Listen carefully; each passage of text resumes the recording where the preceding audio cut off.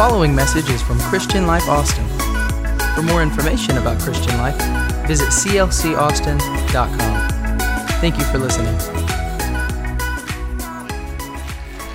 Good evening, everybody. Good evening, everybody. You know what's happening here tonight, don't you? 18 days of prayer. That's what's happening here tonight. The Lord can't stay away from people that like to call on His name and to get up close and hug up to Him. He kind of likes that. And He's here tonight. A young lady who came over to get prayer tonight and received the baptism of the Holy Spirit right over here. Just a while ago. Beautiful girl.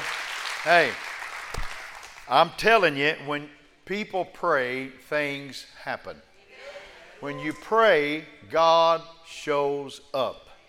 He always has, He always will, and that's why we love to start the first of our year with these, boy, it's a long time, 21 days.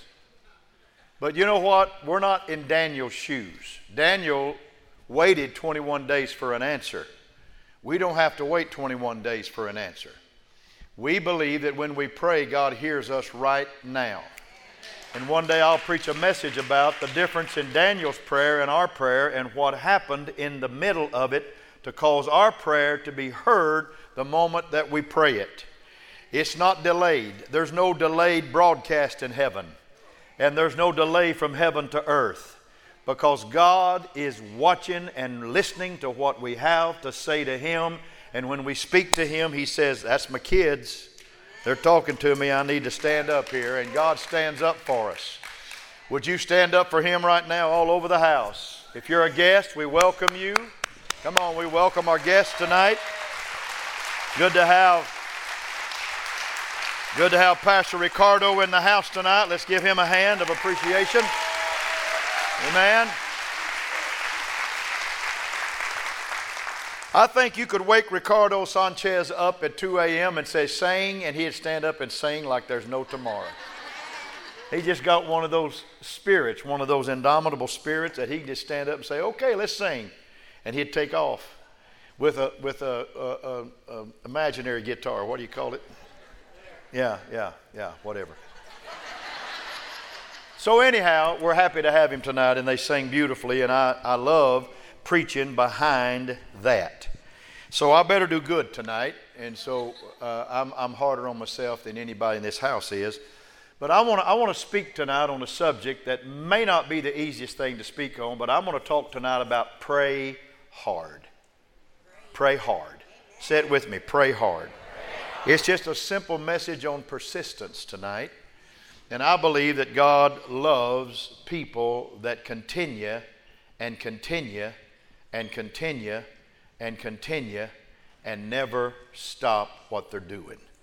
Turn to somebody, say, I'm going to help the pastor. I'm not going to be lengthy tonight. I make that promise, and you may be seated.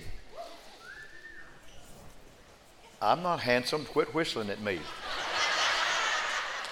In standardized math tests, Japanese children consistently score higher than do American kids. Some just assume that a natural proclivity toward mathematics is the primary difference. Yet researchers have discovered that it may have more to do with effort than ability. In a study involving first graders, students were given a difficult puzzle to solve, and the researchers weren't interested in the children solving the puzzle. They simply wanted to see how long they would try before giving up. The American kids lasted on average 9.47 minutes. The Japanese children lasted 13.93 minutes. Japanese kids tried 47% longer than American kids. Anybody still wonder why they score higher on math exams? Researchers said the difference in the math scores has less to do with intelligent quotient and more to do with persistent quotient. The Japanese first graders simply try harder. That study not only explains the difference in math scores, the implications are true no matter where you turn. It doesn't matter whether it's athletics, academics, music, or math. There are no shortcuts. There's no substitute. Success is a derivative of persistence. Say it with me. Success is a derivative of persistence. Several years ago, Anders Ericsson and his colleagues at Berlin Elite Academy of Music did a study with musicians, and they divided violinists into three groups: world-class soloists, good violinists, and those unlikely to play professionally. And all of them started playing violin roughly at the same age, and they practiced about the same amount of time until the age of 8 years of age. That's when their practice habits diverged. Researchers found that by the age of 20, average players had logged about 4,000 hours of practice time. The good violinists totaled about 8,000 hours, and the elite performers set the standard with 10,000 hours. Well, there's no denying that innate ability dictates some of your upside potential. Your potential is not only tapped through persistent effort. It's persistence that's the magic bullet, and the magic number seems to be, everybody say 10,000. 10,000. The emergent picture from such studies is that 10,000 hours of practice is required to achieve a level of mastery associated with being a world-class expert in anything, Daniel Levitin said, a neurologist. Study after study of composers, basketball players, fiction writers, ice skaters, concert pianists, chess players, master criminals, etc. 10,000 is the number. No one has yet found a case in which true world-class expertise was accomplished in less time than 10,000 hours. It seems that it takes the brain that long to assimilate all that it needs to know to achieve true mastery. President Calvin Coolidge said this. He said, "Nothing in the world can take the place of persistence. Talent will not. Nothing's more common than unsuccessful men with abundance of talent." He said, "Genius will not. Unrewarded genius is almost a proverb." He said, "Education will not. The world is filled with educated derelicts." But he said, "Persistence and determination alone will help you reach your goal." So my question tonight is prayer any different? Is prayer any different? It is a habit to be cultivated. Prayer is a discipline to be developed, and it's a skill to be practiced. A lot of us pray emergency prayers on the backside, but what we're trying to do in this 21 days is pray some proactive prayers on the front side, because there's something about praying before the situation, not praying during the situation, or for God's sake after the situation. Come on, we're not emergency people. We are prepared people with our prayer life. I don't want to reduce praying hard to time long. I don't. But if you want to achieve mastery, it might take 10,000 hours. This I know for sure. The bigger the dream, the harder you'll have to pray. Luke chapter 18 is a beautiful story. I love this story. I preached it a whole bunch in my life as a younger man, and I love it still today. One day Jesus told his disciples a story to show that they should always pray and never give up. There was a judge in a certain city, and he said, who neither feared God nor cared about people. And a widow of that city came to him repeatedly saying, "Give me justice in this dispute with my enemy." The judge ignored her for a while, but finally he said to himself, "I don't fear God or care about people, but this woman is driving me crazy." Is there any men ever said that in this house? Or any women ever said that about a man? I'm going to see, I'm on both sides, folks. I'm going to see that she gets justice because she is wearing me out with her constant request. Context. This parable about a persistent widow is one of the most powerful pictures of prayer in Scripture. Praying hard looks like this: knocking until your knuckles are raw, crying out until your voice is lost, and pleading until your tears run dry. Praying hard, folks, is praying through it. It's praying through it. And if you pray through, God will come through. Come on, you need to clap your hands at that. The unjust judge phrase used to describe the widow's persistent, she's wearing me out, is a boxing terminology. Prayer is going 12 rounds with God. Praying hard is more than words. It's blood, it's sweat, and it's tears, and it's two-dimensional. It's praying like it depends on God and working like it depends on you. You don't just pray and sit back. You pray and say, God, I'm in this also. What do I need to do to make this come to pass? I'm telling you, if you do more than just pray, but if you put steps to your prayer and say, God, I'm going to be here for you. It's praying until God answers, period. Come on now, come on now. It's showing God you're serious. Desperate times call for desperate measures. There comes a moment when you need to throw caution to the wind. You need to draw a circle in the sand. You need to defy protocol. You need to drop to your knees and pray for the impossible. Muster every ounce of faith you have. Call down rain from heaven. The persistent widow was in that moment. We don't know what injustice was taking place. We do know she wouldn't take no for an answer. She was a circle maker. Maybe it was a son who was falsely imprisoned for a crime he didn't commit. Perhaps a man had molested her daughter and he was still on the streets. Whatever it was, the judge knew she would never give up. And the judge knew she would keep knocking on his door until the day she died. There was no quit in her. My dad had a phrase that I quote from time to time. He said, son, remember this, it's always too soon to quit. He said, son, don't you quit, because quitters, and you've heard this, never win, and winners just don't quit. And it's always too soon. And Dad, your prayers got me through some crucible times in my life, crucial areas in my life. Prayer got me through some things, and never quitting got me through some stuff. And I'm here to declare, I don't want to pastor quitters in this house.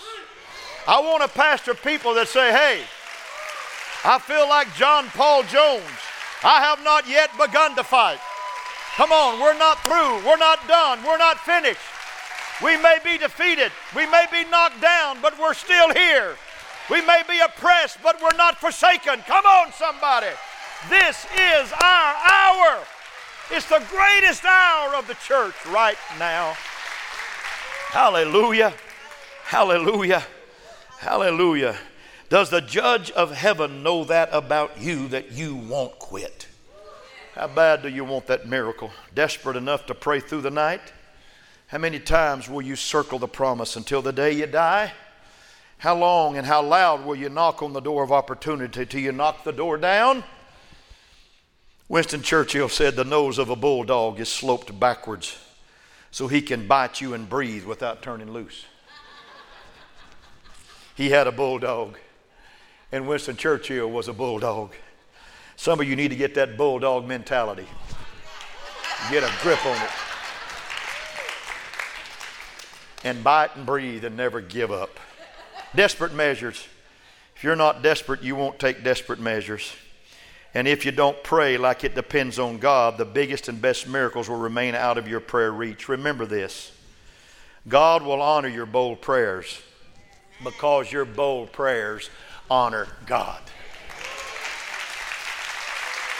You don't need him if you can do it yourself. You need him for the impossible. Anybody got an impossibility in your life? Come on, you ready for God to step in? Just keep praying.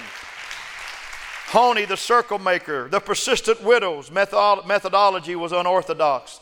She could have, and technically should have, waited for her court date. Going to a personal residence of a judge crossed the professional line.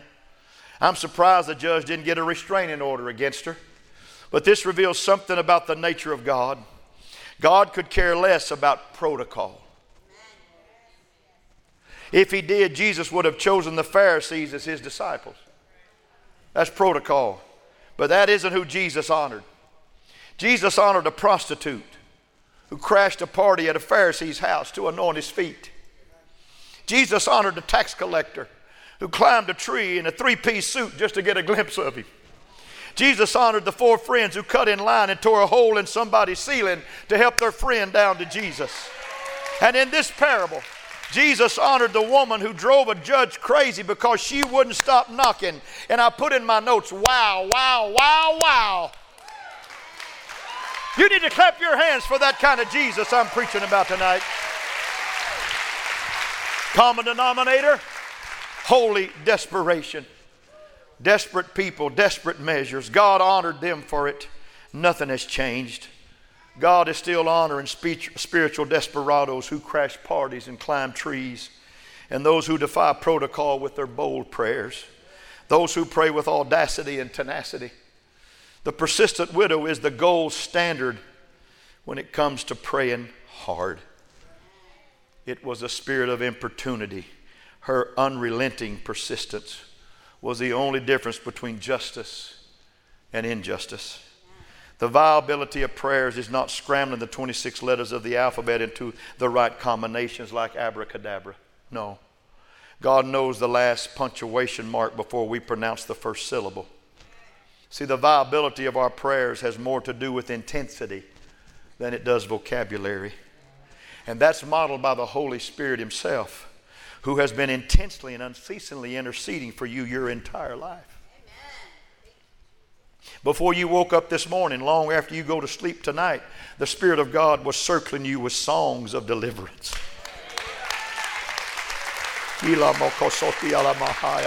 Since the day you were conceived, you were circled, and he'll circle you till the day you die.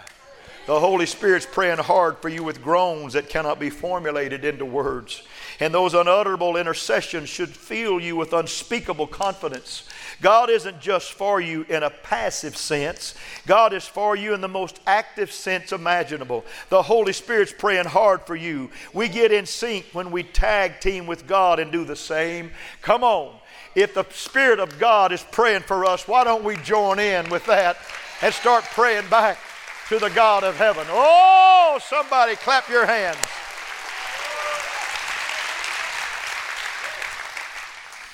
Let me talk about a small cloud here just a moment. I want to hyperlink some areas in the Bible.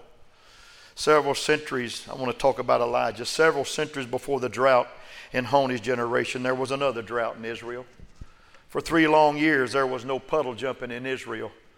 It was a drought because the prophet said, it will not rain till I say it will rain. And God shut the heavens. Then the Lord promised Elijah rain, and Elijah still had to circle it in prayer. Elijah climbed Mount Carmel, fell on his face and prayed for rain.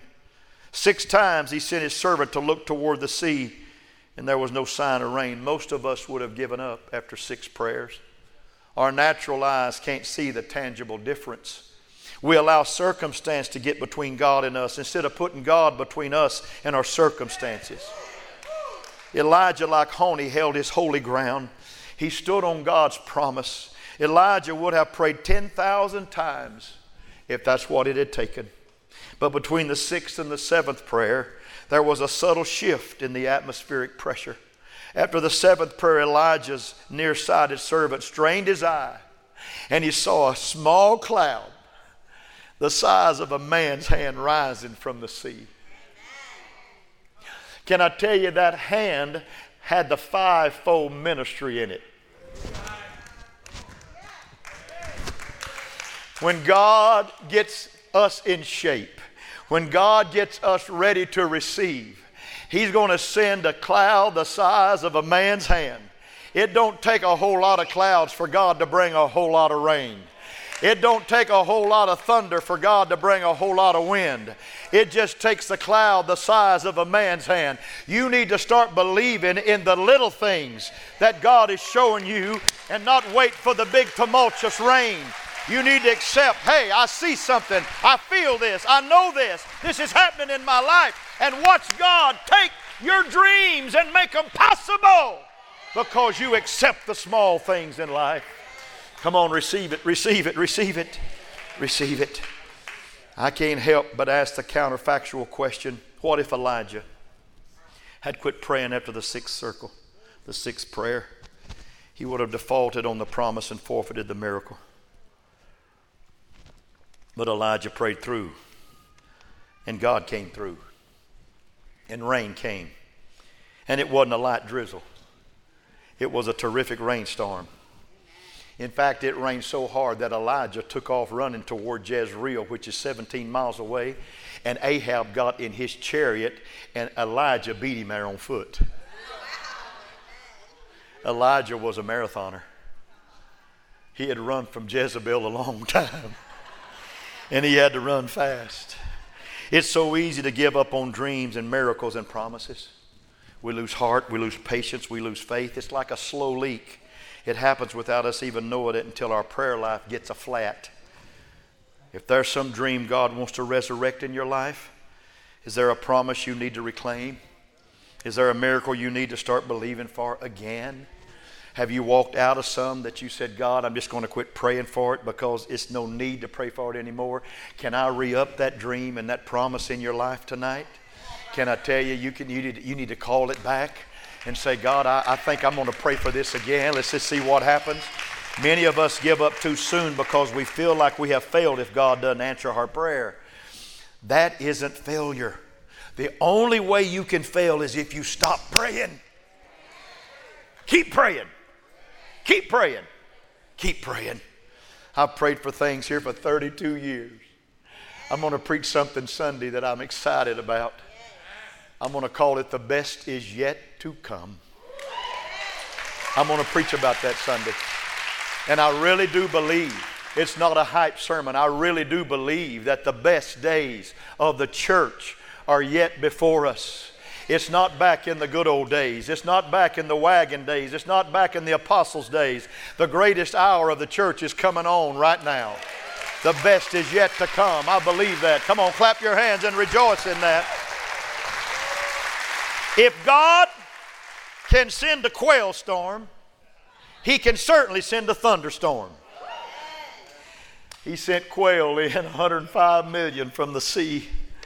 He can send a thunderstorm. Our most powerful prayers are hyperlinked to the promises of God. Now you got to get this.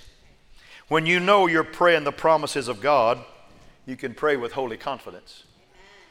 It's the difference between praying on thin ice and praying on solid ground. It's tentative prayers versus tenacious prayers.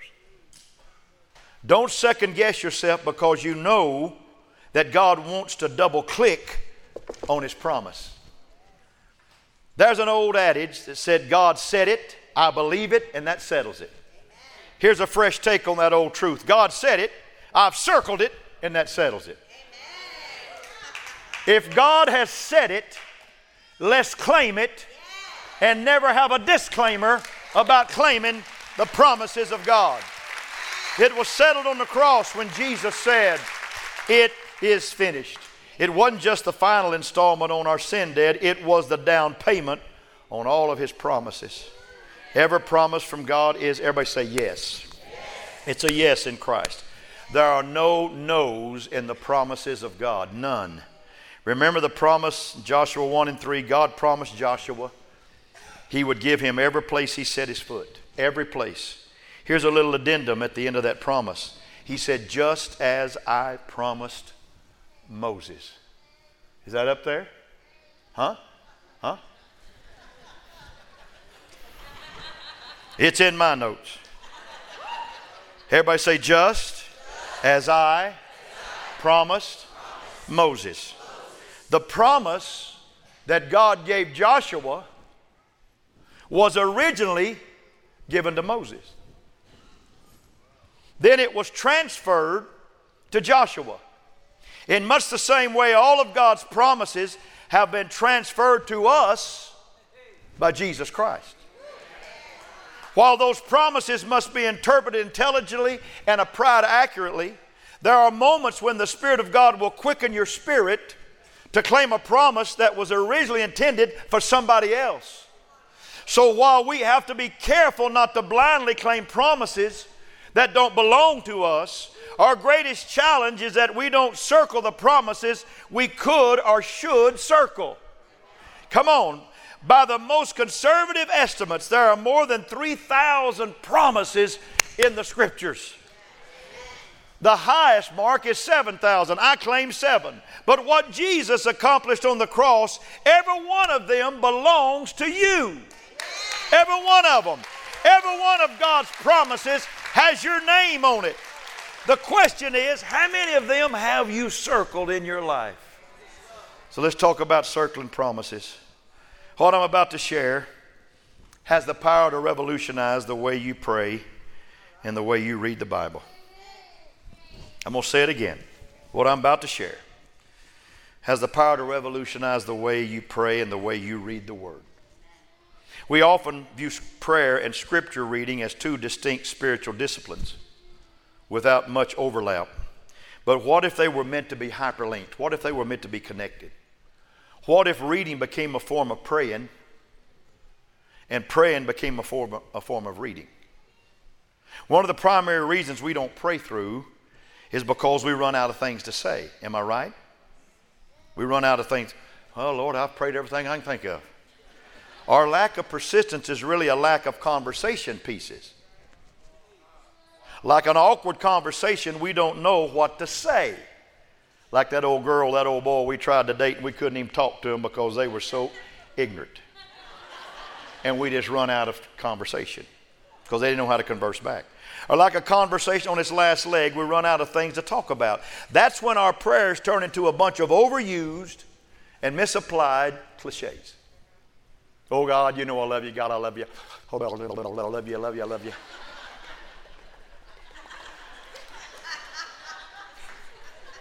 I love you, Lord. Have I told you that today, Lord? I love you. I had a nephew years ago when he was just a kid. The only thing he could ever say in a conversation, I love you, Uncle Rex. I love you. And I wanted to go to him one day and say, son, can you say anything else? Anything else you can say? Could you ask me to buy you a bike or something? Or maybe do something for you, like take you to get some ice cream with your brothers or something like that. Just ask. I love you, Uncle Rex. I love you, Uncle Rex. Oh, I know it's precious, but it got old. It got old. Instead of praying hard about a big dream, we're left with small talk. Our prayers are as meaningless as a conversation about the weather. The solution is pray through the Bible. I'm almost done now. I'm almost done. Here's the application. It starts changing the way you read the Bible. In fact, the Bible wasn't meant to be read through. The Bible was meant to be prayed through. And when you start praying the Bible, when you pray through it, you'll never run out of promises to circle. You'll find something in Joshua. You said, I've never prayed this. Pray it because it's in that book. And circle it because it's your word to Him. Because Jesus made this all applicable to us. Amen? You'll never run out of conversation. The Bible is a promise book and a prayer book. And while reading is reactive, prayer is proactive. We react to our reading, but prayer is proactive. Reading is the way you get through the Bible. Prayer is the way you get the Bible through you. That's pretty good when I wrote it. Reading is the way you get through the Bible. Prayer is the way you get the Bible through you. And as you pray, the Holy Spirit will quicken certain promises to your spirit. My wife, every year, reads the Bible through. Every year. And it convicts me, because I probably do also in my study. But I don't just pick up Genesis and say, okay, here we go again. I'll read Esther, then I'll jump over there to Job, and then I'll jump over there to John. Then, I'll read them. But, I might leave out Habakkuk or something. I don't know. But my wife doesn't leave out anything. And my wife circles things, and my wife looks at things, and she reads those. And she told me the other day, said, honey, I'm reading about Joseph. And he's my favorite character. I love Joseph's story. Said it just makes me know that I can overcome anything because of Joseph. She's circling things about that. She's praying through the Word as she's reading through the Word. Then you need to circle those promises both figuratively and literally. I like to read with a pen so I can underline, asterisk, and circle. Then I do it figuratively by circling them in prayer. Now, here's what I want to tell you. When I get through praying in the morning, I normally go home for just a little while, and today I went home, and I'm going to go ahead and be honest with you, I took a nap. Because I couldn't go all day and preach tonight like I wanted to preach tonight with a tired brain. And I'm not tired. I'm Scott Van Pelt at 12 o'clock on Sports Center. I ain't tired yet. And I could right now preach 30 more minutes, but I'm not because I'm a quitter on time. I could preach 30 more minutes right out of my heart and tell you how wonderful and how precious it is to pastor a church like this that shows up for prayer, that turns it on in the morning in their house, that prays. We probably have 250, 300 members of our church praying every morning. That's pretty cool, folks. And you know what? God is taking notice of that, because I know a lot of churches that just quit that. They just think it's just beyond their reach. They just don't want to do it. You know why? They just don't want to do it. But I'm here to declare that when we pray first, God shows up. And God's going to bless this church the whole year. There's going to be a favor and a fullness of God on this church. Come on now. That's why I'm telling you the best is yet to come. Because God is showing His favor on a house that calls on His name. Come on, say it with me. Let's pray through the Bible. Let's pray through it this year. Go home, pick up the Bible tonight and spend 10 minutes and say, I like that. I'm going to circle that. Every promise in the book is mine. Every chapter, every verse, every line. I am trusted in His love divine. Ooh, I just wrote a song. Every promise in the book is mine. No, that's an old song. But you hadn't heard it because you're new timers. But what a joy to know that the promises of God are for us. Amen. Come on, guys. Come on, come and help me. It's time to quit. It's time to quit. You know, some people walked in here tonight and say, when they saw me, say, I bet that guy preached an hour and a half tonight. No. No, I used to, but I quit that about 50 years ago. I don't believe in that. Let me tell you about this. Let me tell you a story before I let you go. I preached one night 2 hours and 15 minutes. And I'll tell the story to you real quickly. It was a church, my very first church. I couldn't spell pastor, and I was one. And there was a huge situation that rose up in the congregation, and I was 26. I didn't know how to handle it. I don't know if I know how to handle it even now, because sometimes those problems are bigger than you can think. That's why you need a God in your life. And the beautiful thing about it is that God gave me a word and a voice to speak to those people. And I cried and I wept and I preached with a heart that was very open. And I talked about a prophet named Micaiah, who prophesied to Ahab that he would take Ramoth Gilead, but he would not come home. And he was the only one of the prophets that had told Ahab that he wouldn't come home. And so Ahab said, Micaiah always speaks negative about me. So I want you to do me a favor, guys. Put him in prison and don't release him till I come home. And I will deal with him then. But Ahab never came home. Because a soldier drew a bow at a venture and he shot it in the air, and it found the chest of Ahab, and he died on the battlefield from something that wasn't even aimed at him. But God sent the arrow in the right place. And Ahab never came home. And my question to the congregation was, how long are you going to imprison the man of God when he's just trying to preach truth and grace and mercy and help to you? How long are you going to put him in prison? And folks, I'll never have to preach that sermon again, because God eradicated that and set me on a pathway that many years ago that gave me a grace and a strength to withstand anything that came against this house. Amen. And here we are, and we're moving forward, and the best is yet to come. I believe that. Stand to your feet. Stand to your feet. We got any singers in the house? Did somebody kidnap Ricardo? No. Here they come. As a young man, when I used to evangelize, I didn't have any books except a Cruden's Concordance. And let me tell you this story. You'll love this story.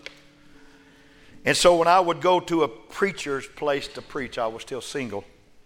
I'd go to a preacher's church to preach, and I would say, can I use your office to study during the day? Because I don't have enough sermons to last a 2-week revival. I need to get some more. And they always would say yes. I guess I just found favor in all these guys' life. And when I'd get in their office, I would lock the door because I didn't want to be discovered doing what I was doing. I would open that pastor's sacred Bible, his Bible, and I would read where his eyes had read and where his pen had circled. And I would write those notes on a little tablet. I was just a kid. I didn't know how to study. I didn't know how to prepare a sermon. I tried seminary, and I lasted at that cemetery for 4 months. And I left. And I went to preaching. And it was dumb. But God somehow made up the difference. And I would write those things, and I didn't want to get caught in his book. And there wasn't a pastor, because I'm a pastor now, there wasn't a pastor that I ever preached for that would have done anything except, son, I hope you're gleaning something from that book. And I would glean, and I'd write it down. And I'd look for circled scriptures, even when I was a 21-year-old boy. I hungered, and I learned that when somebody was touched by something in that Bible, they would asterisk it, they would check mark it, they would circle it, and it became my reading fodder. And I became a man of this word because of ministers back in that day that let me in their office and read their book called the Word of God. Listen to me. If you don't have anything to pray in the morning at 6 o'clock, bring your Bible with you. And open up your Bible and bring your pen and just circle some things in there. Circle promises and pray. That's what you call persistence, folks. Persistent. Raise your hands all over the house. Dear Father, I love this church. I love these people. I'm honored to be their pastor. And I'm grateful that they are in the house on a Wednesday night. They could do anything on Wednesday night, God, but they've chose to be here. And I'm an honored man to get to talk to people that want to be in this house on Wednesday night. And all those that can't be here that's watching online, some 1,000, 1,200 people here tonight watching online. God, I ask you to bless them. I ask you to strengthen them. I ask you to help them. And God, get them back here as soon as possible, because there's nothing like being in your house together. Now, thank you for the word tonight, and thank you for the fact that we need to learn to pray hard. We need to learn to be persistent. We need to learn to never give up. We need to push forward and always understand that if you're with us, nobody can be against us, because you're the God that we serve. Now, Jesus, take us through tomorrow, the 19th day, Saturday, the 20th day, and Sunday we'll come back for the 21st day, Lord. Now, bless us and help us and give us strength. In the name of Jesus. And everybody said amen. Amen. Everybody said amen.